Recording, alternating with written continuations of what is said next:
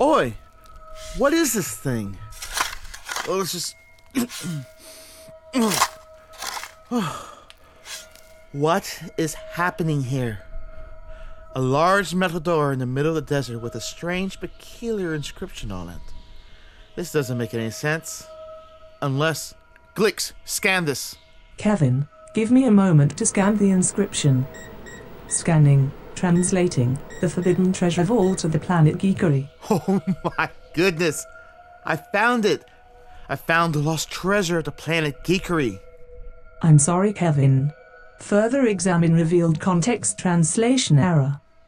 There is a warning on this that has allowed me to understand that this is actually the forbidden trash vault of the Planet Geekery. Well, that's quite a drastic change.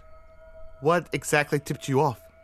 It's the warning here. Warning, unsatisfying time await if you partake in the trash held within. That and the container looks like a trash bin. Well, that doesn't sound good. Let's open it up and see what's in there. It can't be that horrendous. So I'm just gonna... Oh. What? What is this? It's full of movies. I've never seen some of these before. Who throws movies away like this? I need to at least review these to see if they warrant being called trash.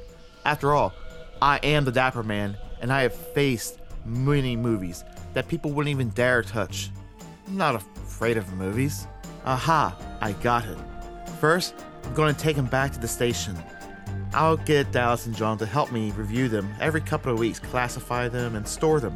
As a curator of the movies, it's my duty to judge them, no matter how terrible they are. The ones that are good will go on the top shelf. The ones that are just okay, they can go in the middle. And the terrible ones, well, we'll just toss them on the bottom shelf. Kevin, what about the ones that are truly terrible? Good question, Glix. I'll put them in intergalactic dumpers and light them on fire.